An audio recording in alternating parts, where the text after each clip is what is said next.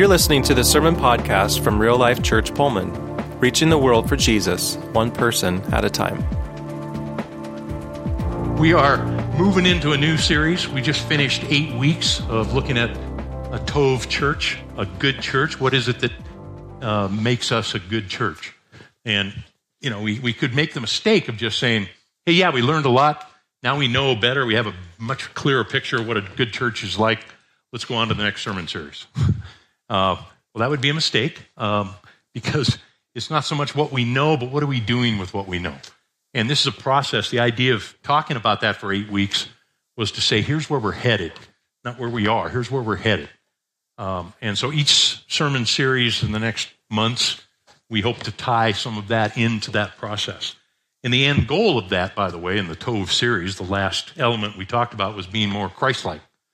The more Christ-like we are individually as a church, the healthier we are and the more we reflect Him. So there's that. So we're moving in to 1 John. 1 John, a quick intro to 1 John. It was written by, this may come as no surprise, John. The Apostle John, one of the 12 apostles, is the author. Excuse me. He was not only a disciple, he was the only disciple, the only one of the 12 that was not martyred for his faith. The others all came to the hands of death early on after Christ rose from the dead. But John, for whatever reason, God spared him, and he lived to be 80 plus. Kind of interesting. He also wrote the Gospel of John, and he wrote, in addition to Revelation, he wrote 1 John, 2 John, 3 John. Just an interesting little piece of information that he wrote his books last. Paul, in contrast, all the letters of Paul in the New Testament were written somewhere between 48 and 64 AD, kind of relatively short period of time after Jesus had risen from the dead. John wrote his books like 90 to 100 AD, so he had experienced a lot. And it's helpful to know that as we look at kind of how he writes and the theme of how he writes. So there's that. The defining theme, to me, one of the defining themes in 1 John is just love. John writes a lot about love. And that's what we're going to focus on. That theme dominated John's life and really had much to do with his transformation in his life. You know, when he started out, when Jesus called him as a disciple, he and James, his brother, together, they were fishermen, and he gave them the nickname Sons of Thunder. They were kind of dynamic guys. Here's going to be a leader of the church. He's going to do some great things, and that was kind of how he was known.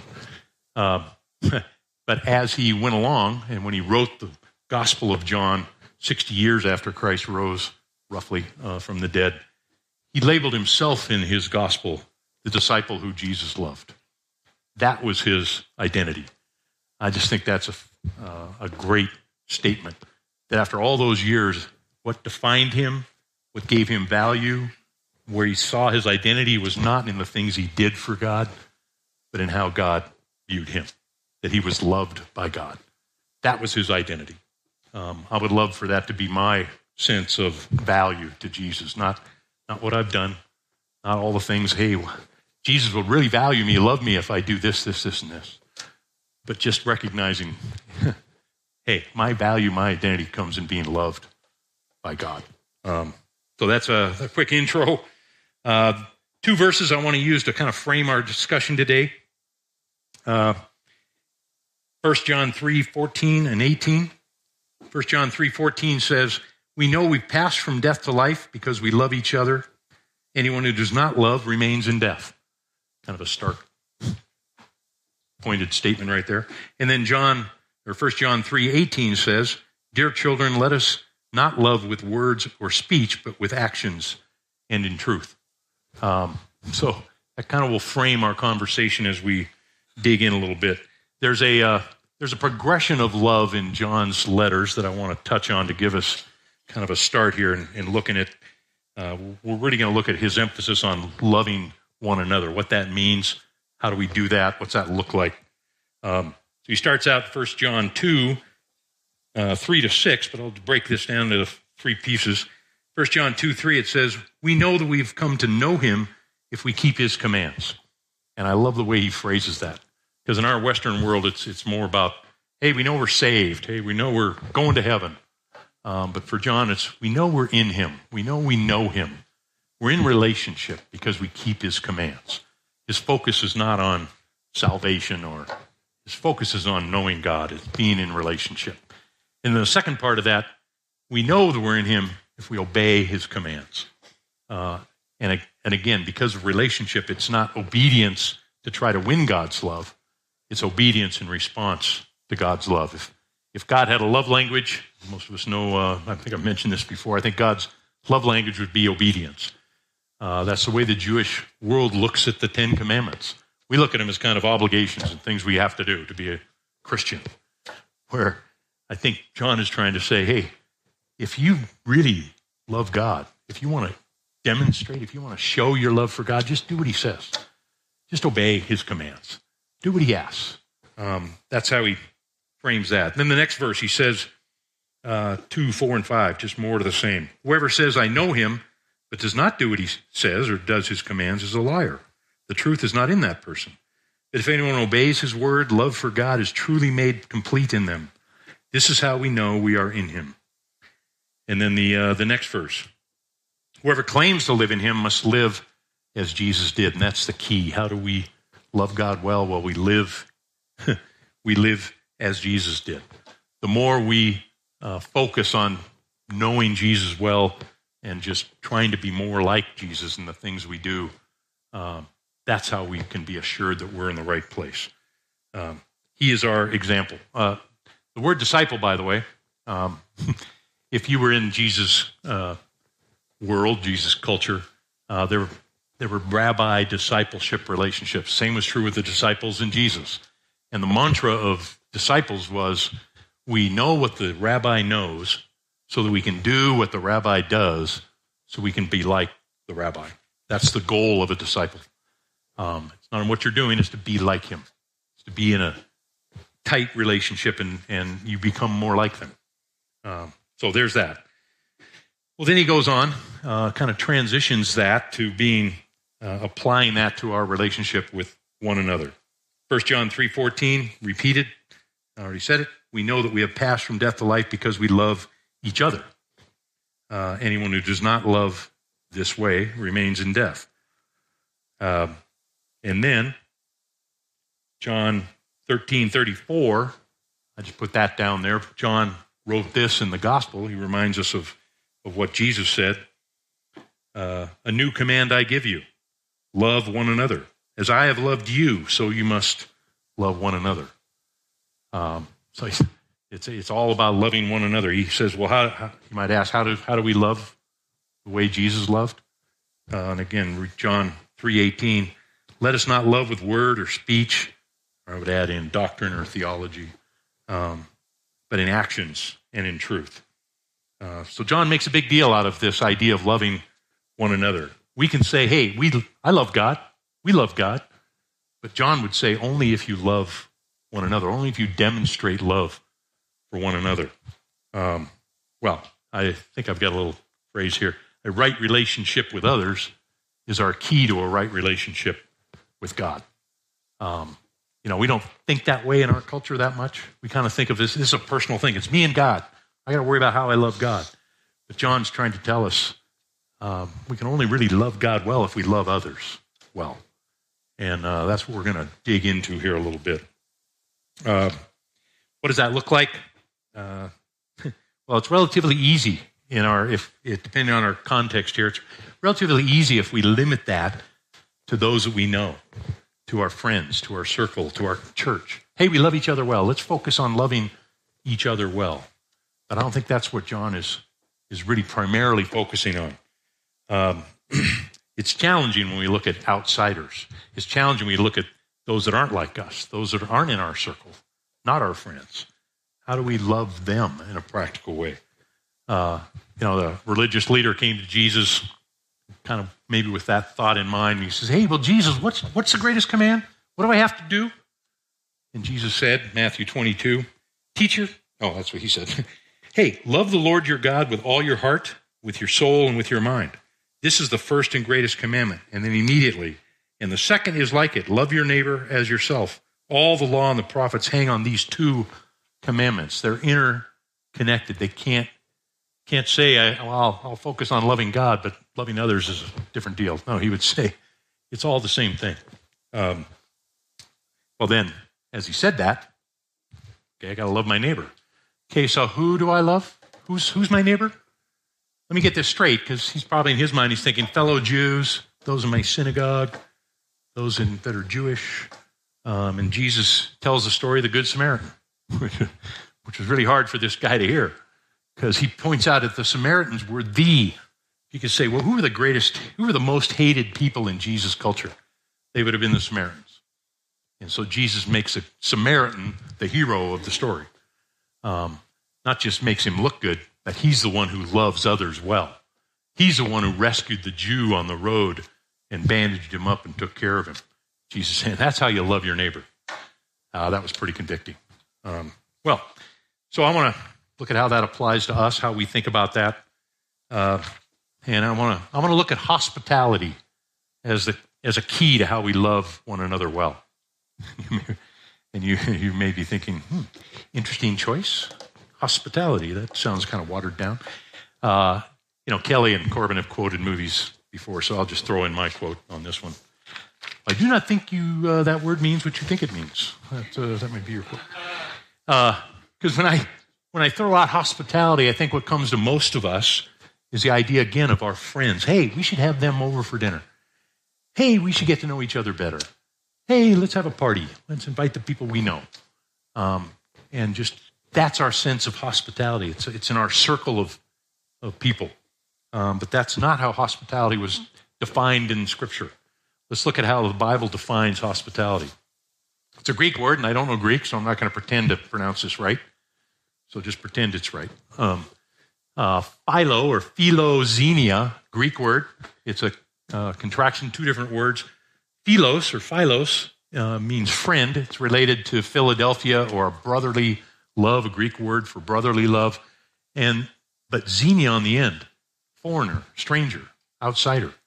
Hospitality, the very definition of it in the Bible is friend to the foreigner or brotherly love for the stranger, the outsider, the outcast. That's the definition of hospitality. You can extend hospitality to those we know and our friends, but the real value and meaning of hospitality is to those outside.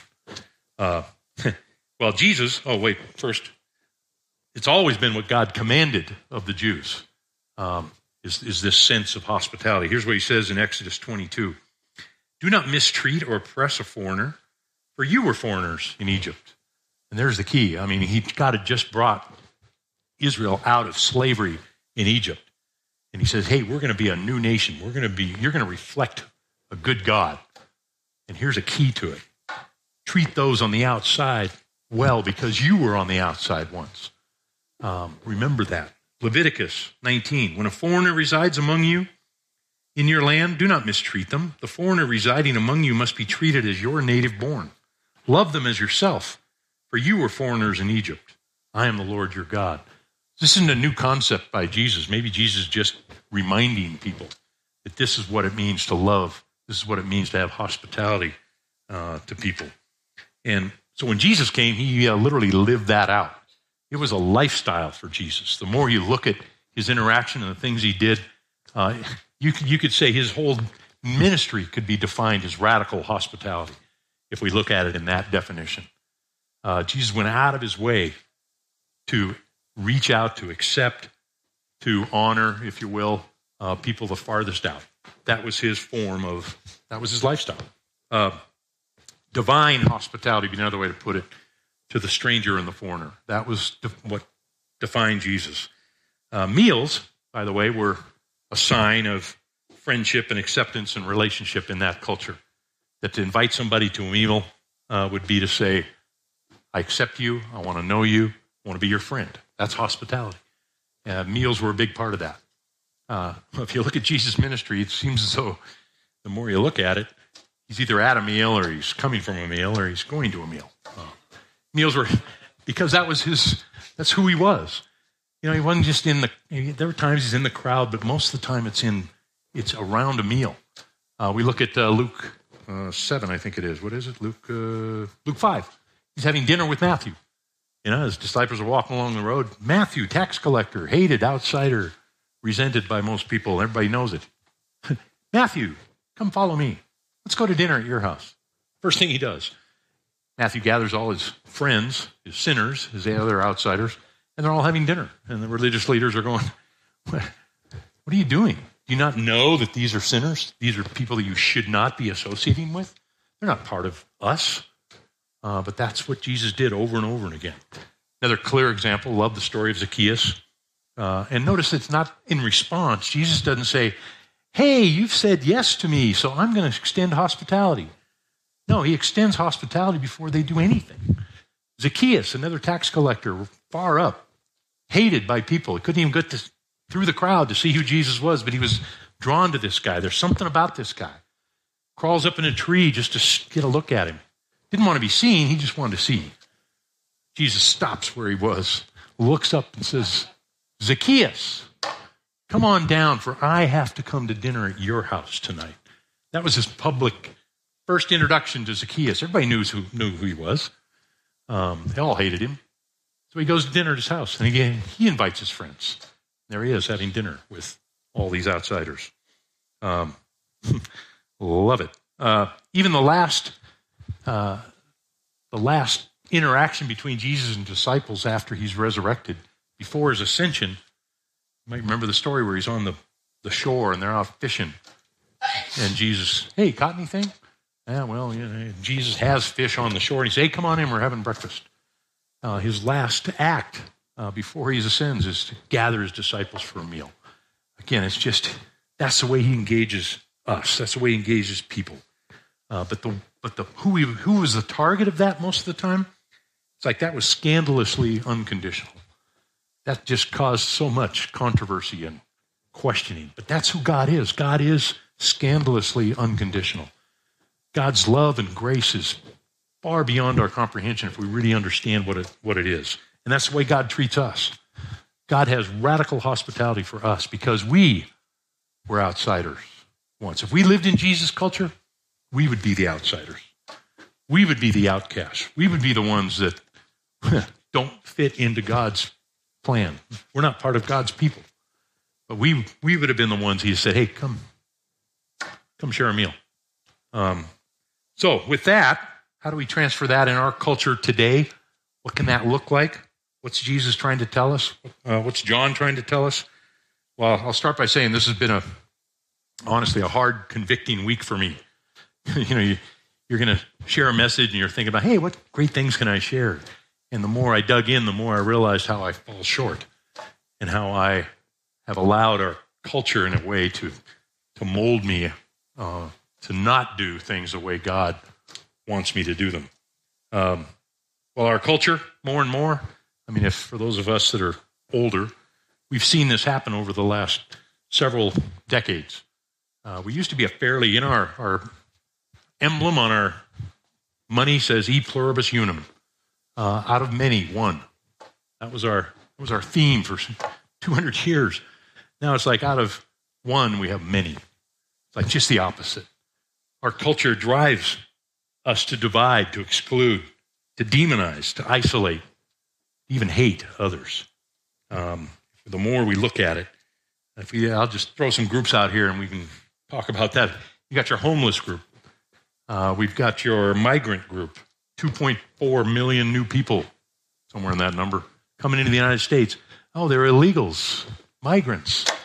We don't look at them as individuals. We look at them as a group that when we can isolate them and treat them that way, we don't look at them as individuals the way Jesus would. So what? Oh, I'll go on. Political. MAGA right, leftist. There's no middle ground for that. Oh, I hate that group. I hate that group. I hate what they stand for. We may say I hate what they stand for, but it becomes I hate them if that's the way they've believe. That's the way they live their life. Going on, racial, certainly we've been molded into creating racial division in our culture more and more. Class, gender, religion, Hamas, Israel war right now. Great example. Let me give you a little. The result of all that, we lump people together. They're no longer looked at as individuals. They're looked at as part of a group. Again, the whole Hamas thing. Oh, that's a Palestinian. With that definition, that Palestinian, that's a bad person because he's part of this group. It's the danger of lumping people together and not looking at people individually. Same thing with all the other things I just mentioned. So we lump them together. Two, we have a fear of engaging groups because we see them all the same way. I have a fear of engaging the homeless culture. I'll be honest. It's like, because my picture of what's been portrayed, there's so much drug addiction, so much mental illness, dangerous to even walk among the homeless. Because I see them as a class of people, not as a bunch of individuals, all with their own unique story. And so there's that. And finally, we even develop a hate for. Because when you lump them together, it's easy to hate a group. Really hard to hate a person. But we get over that, making them into a group. Well, I don't need to say this, but I will to make it clearer. Media has been probably the biggest driver, the biggest fuel of what's happened in our culture. We all know that media in any form, internet, social media, news media, it's all perpetuated by profit, right? We all know that. The more clicks, the more attention. If you stare at something for 30 seconds, it's worth more than somebody looks at something for 10 seconds. We all know that. We all know how many likes do you have. You can start getting paid if you get enough likes. Get enough followers, you can be an influencer. You can make money. Well, that part we all kind of generally understand. Same thing with news. Hey, we get advertising dollars as long as we portray the right thing to those that want to support our view. But what we don't understand maybe as clearly is the algorithms that are used to fuel all of this. Because the algorithms play off of human nature, and human nature tells these people, advertisers and others, those that are promoting their platforms, the three things most drives for the most looks, the most pursuit of similar stories: hate, negativity, conflict.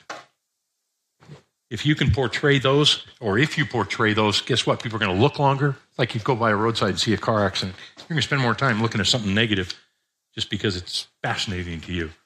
Well, the same thing happens on social media.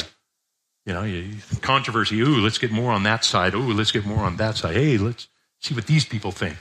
The more you like something, that's what drives the profit. And that's culture squeezing us into this anti-God way of looking at people. Makes it almost impossible to love one another if we are part of a culture that demonizes groups of people. It used to be we debated issues. Now it's about the person. It becomes personal. So it's a very negative thing. I wanted to say I've been reading a book this week called Beautiful Resistance. Great book.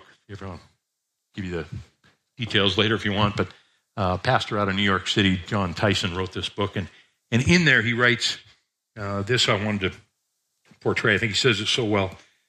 He says, given the role of media today, the polarization of our politics, the presence of a 24-hour income-producing news cycle, we are told who is deplorable, who is worthy of respect.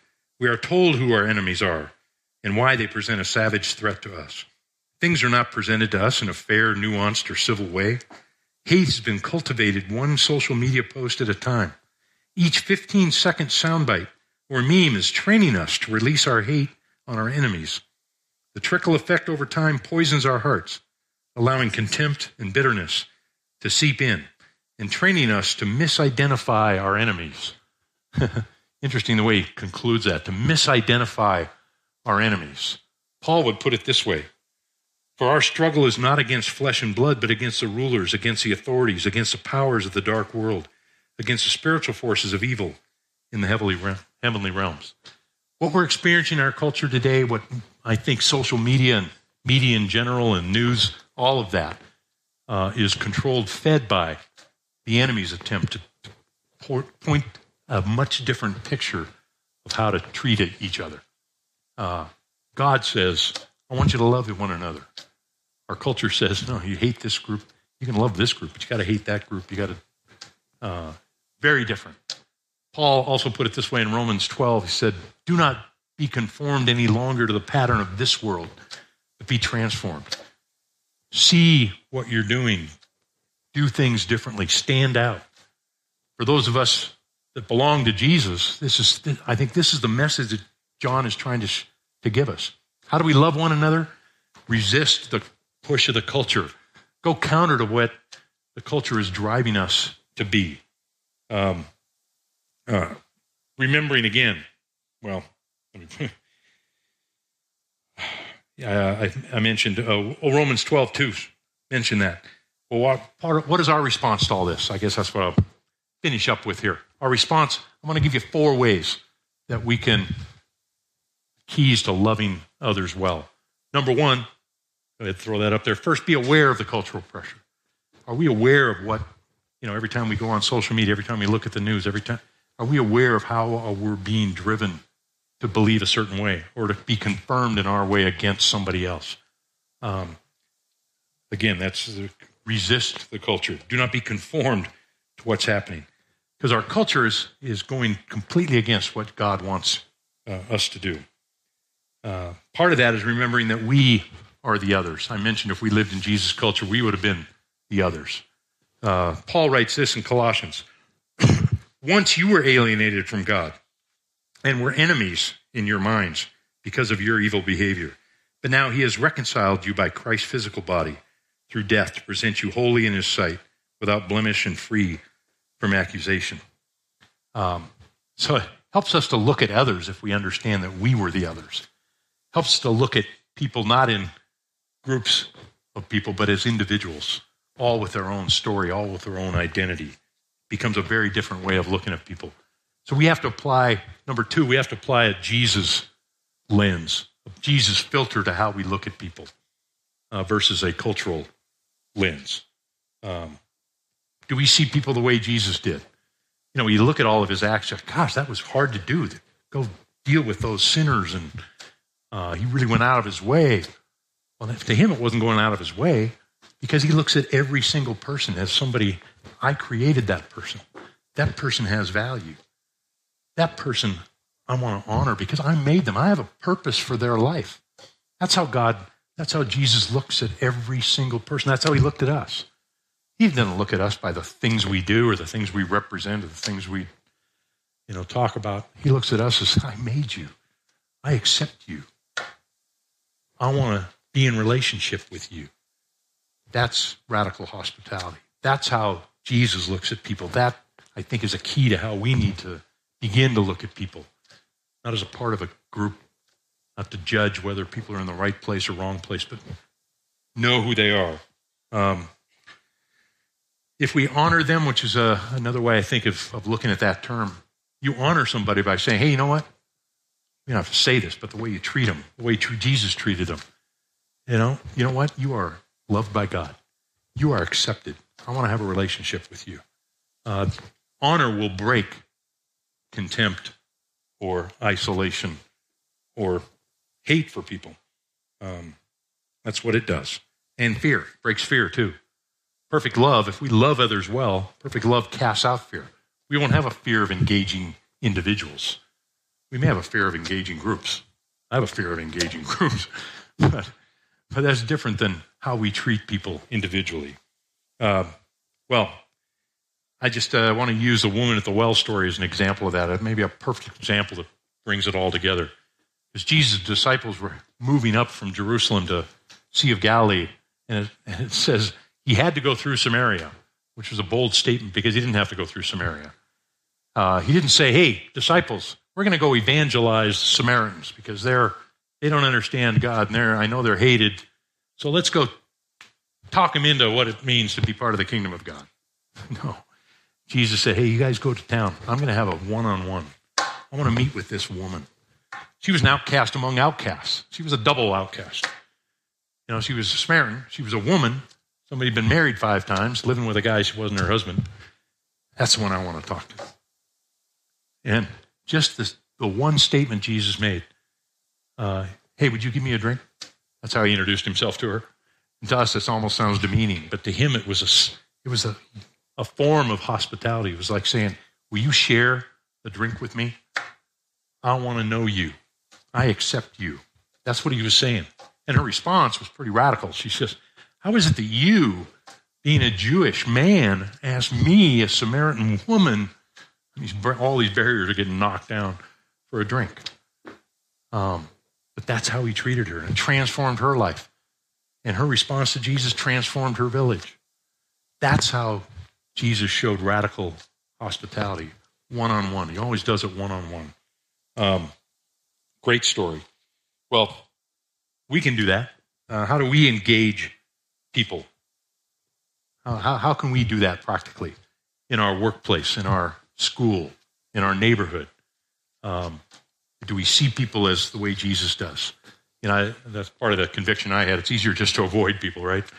I just think about the simple act of inviting a neighbor for dinner or inviting neighbors for dinner. Hey, we want to have dinner. Just get to know each other.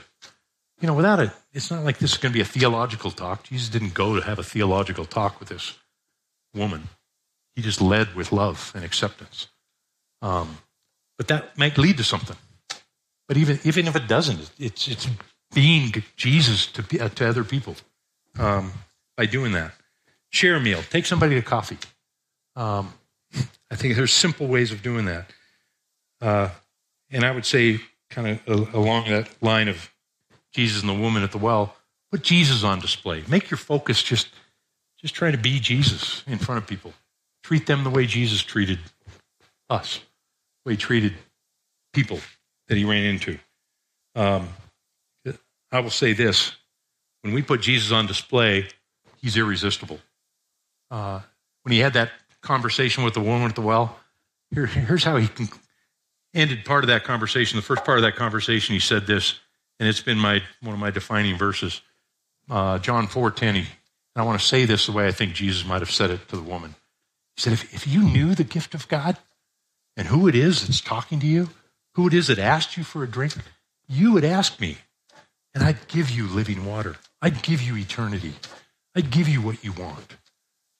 That's what he said. Because if we just can put Jesus on display, we can treat people the way Jesus treated them. That's putting Jesus on display. That's what's going to change people. I want to use one story to wrap up with. When we, 10 years ago, I think it was, Judy and I took a bunch of college students, a 4th or 5th trip back to Africa, and we went to the island of Zanzibar, just off the coast of Tanzania.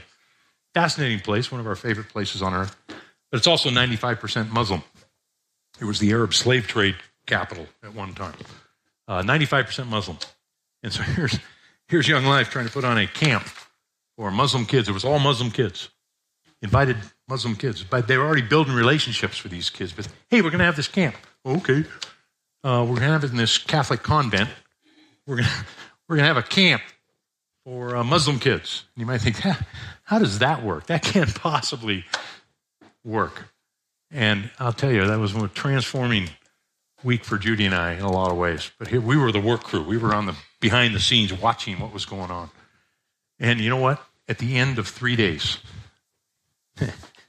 every single one of those kids stood up, said, I want to follow Jesus. If we'd have talked about Christianity, we wouldn't have had a camp. We'd have said, here's what it takes to be a Christian. We wouldn't have had any conversation. But we just put Jesus on display. We just told them, here's who Jesus is. Yeah, I want to follow him. Fascinating if we'll just do that. So I'll leave it to you to be prayerful about practical ways, not dramatic ways, just how we look at people differently, how we take opportunities to engage people and treat them the way Jesus would, just acceptance and honor.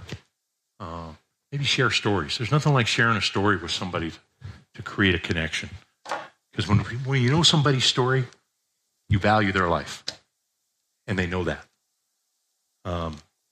Jesus, when he healed, I just thought of this, when he healed a woman who'd been hemorrhaging for 12 years. He's on his way to go heal this guy's daughter. Oh, who touched me? And he has this and he turns to her and says she told him her whole story. That didn't take a while. Stories are powerful. So I leave that with you. Thanks for checking out this message from Real Life. You can find out more about us at rlcpullman.com and by connecting with us on Facebook. Until next time, have a great week.